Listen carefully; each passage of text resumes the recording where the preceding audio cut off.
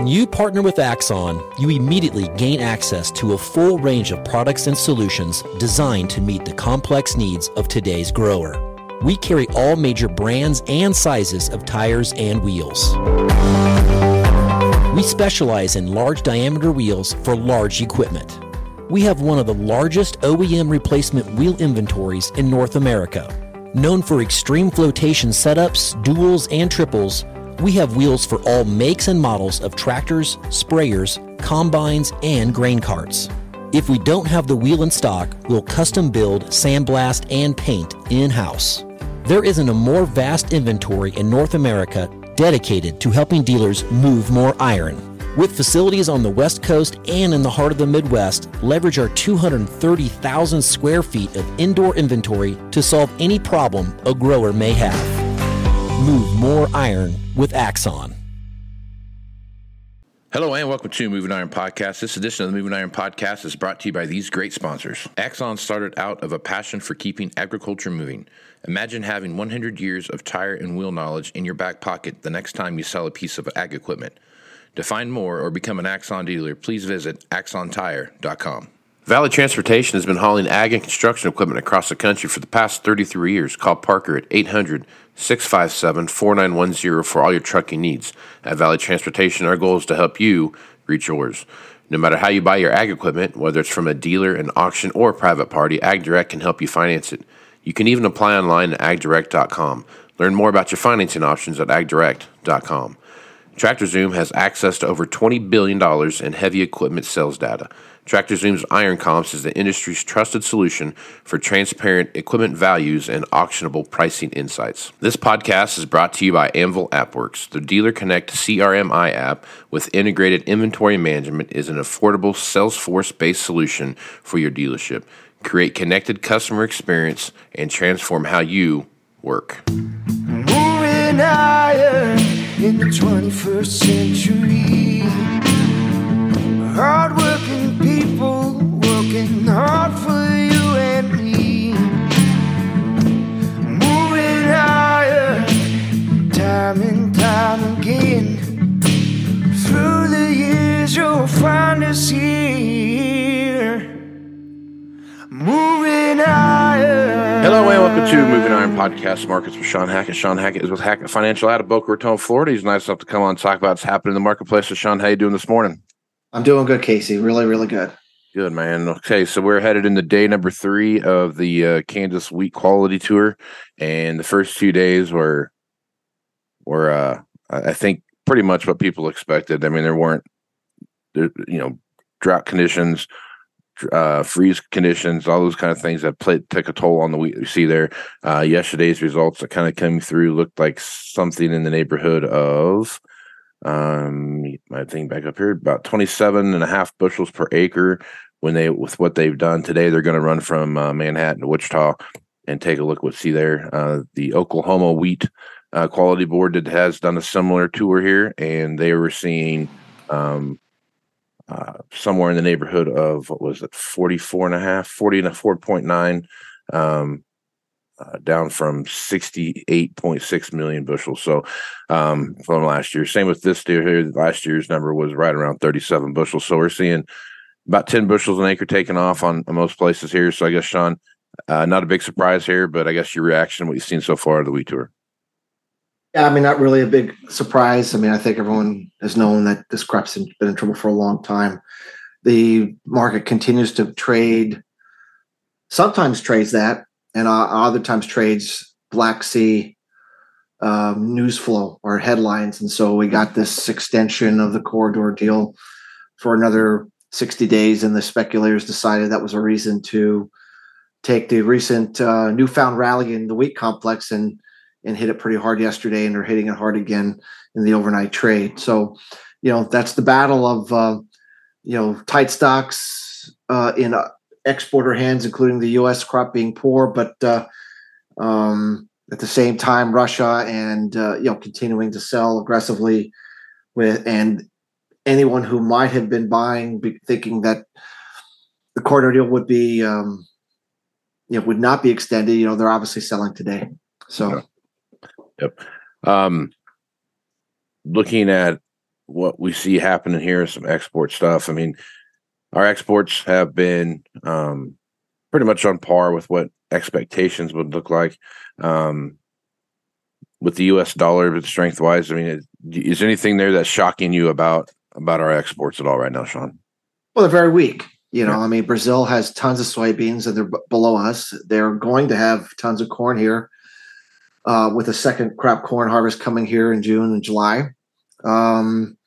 So, we have to get our prices to a level that we can effectively compete and get some exports going again. Obviously, the ongoing cancellations of China's export commitments adds fuel to the fire. And demand we thought we had, we lost, and now we're trying to find who's going to pick up the slack. Now, of course, they could be, they're canceling $6 corn, and maybe they're going to buy it back at $4.90. I mean, it doesn't mean we could find out next week they're a big buyer this week. I mean, they're very good physical traders in China. They play the rope-a-dope pretty well, and it wouldn't surprise me of what puts the low here in grain markets and corn and soybeans is that you find that they were able to trip the switch and knock the market down on these cancellations, but now they're going to come in when everybody wants to sell and buy a bunch of sub $5 corn futures and buy it all back. Right. I almost feel like we might be set up for that kind of a rope-a-dope from them. We've seen it before, and look, Chinese don't really care whether they hate us or love us or not. If the corn is a good deal from here, they'll buy it from us. And that's what the market's trying to find out is at what level are they and others saying, you know what, you guys have a pretty good deal and offer. We'll give you some business. And that's what we're obviously trying to find out where that level is. But sub $5 corn and sub $12 soybeans, I think will start to bring some of that demand back. From now into the end of the month, we'll start to see some improvement. I do think we're starting to get ourselves, clearly more competitive without a question.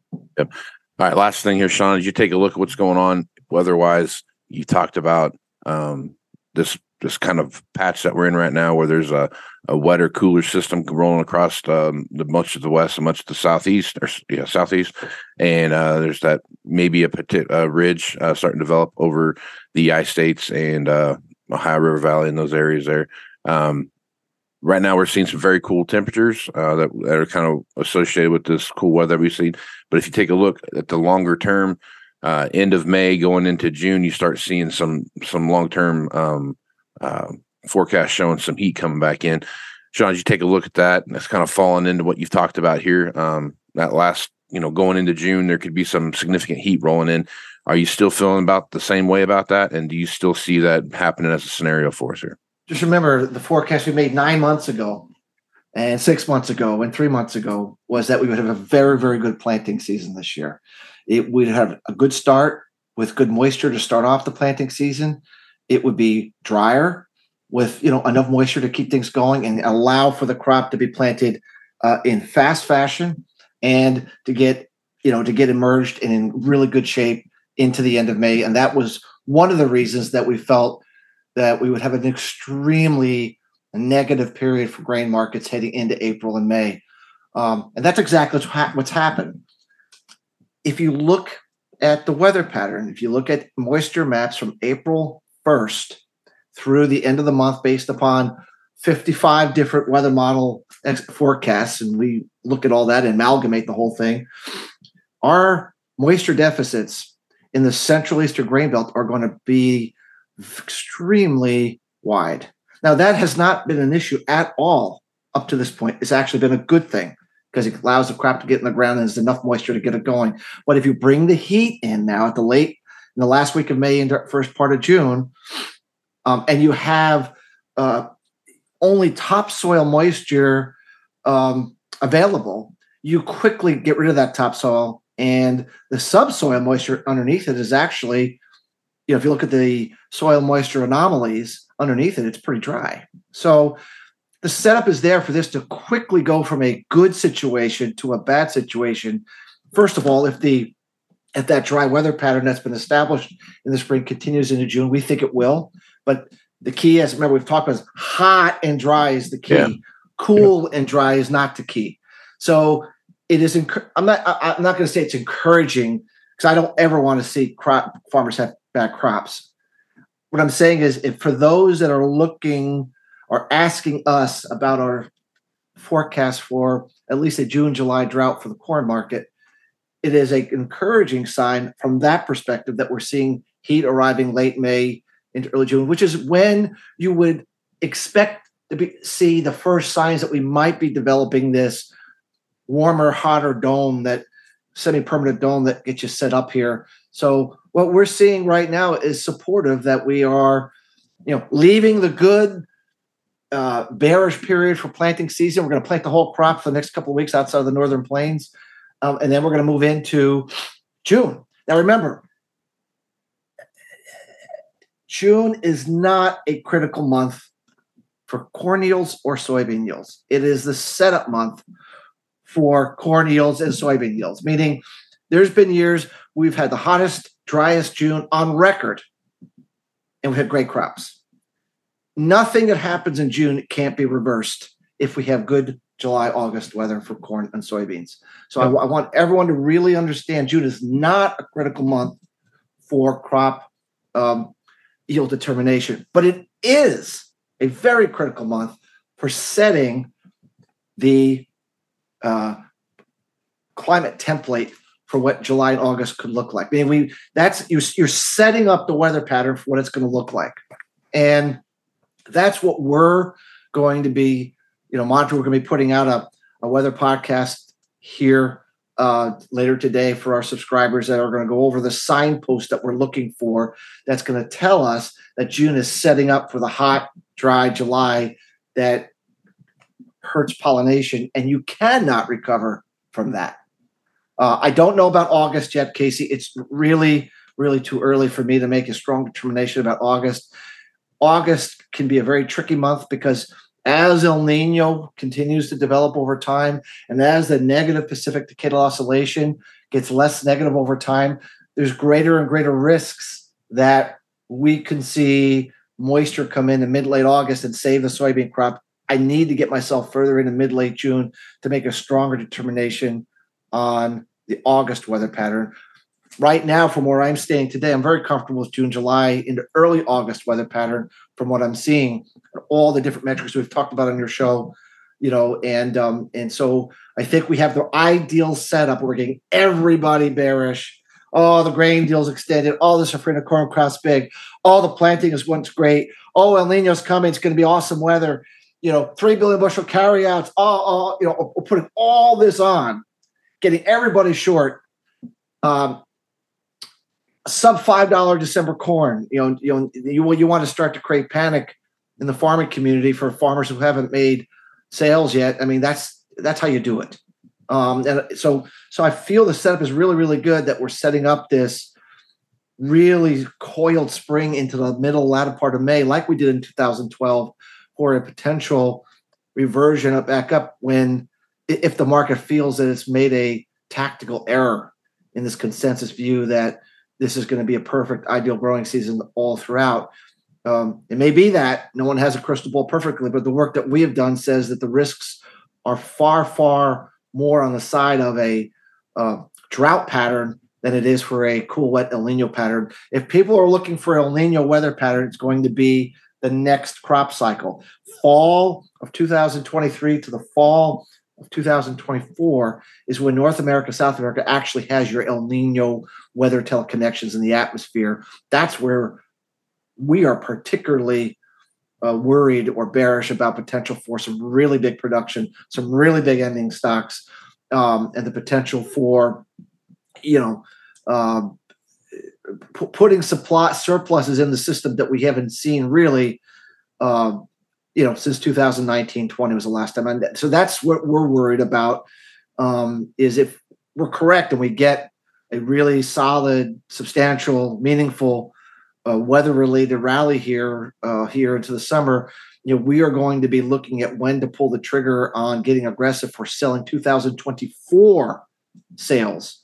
I mean, we're going to be emboldened to make that call where we're actually going to say, not only should you be selling 23 crop, we think you should be selling 24 crop, and substantially, because that El Nino weather pattern teleconnection for next year is extremely solid forecast. We can make that solid forecast already based upon historical precedent. So that's kind of the setup here.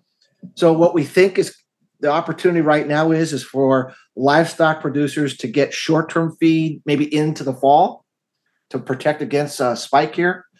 The bigger buying opportunity for livestock producers to buy feed would be next summer, 24 summer, 2024 fall. And for producers who have aggressively sold already, if they have done that, their 2023 new crop, there could be an opportunity to counter hedge those sales if we get the right technical pattern here and we get the right setup here for weather as we go into June. So we have not yet pulled the trigger on that, Casey. Meaning we have not yet made that recommendation, but we're really getting to a point where we feel we're pretty close to getting comfortable with making that. But that's the setup. That's what we see. Nothing has really changed, and we were anticipating this negative period for grain markets, corn and soybeans especially. In fact, last week's report that we put out, we were projecting and suggesting we'd see sub $5 corn and sub $12 soybeans this week. So nothing's happening at all that we weren't anticipating or haven't been talking about for a while. I just think producers are still surprised that it actually happened. Yep. Okay. All right, Shawn. Good stuff as usual. Folks want to reach out to you and get more information about what you're doing over at Hackett Financial. What's the best way to do that? Our website is Hackett, Hackett, advisors.com.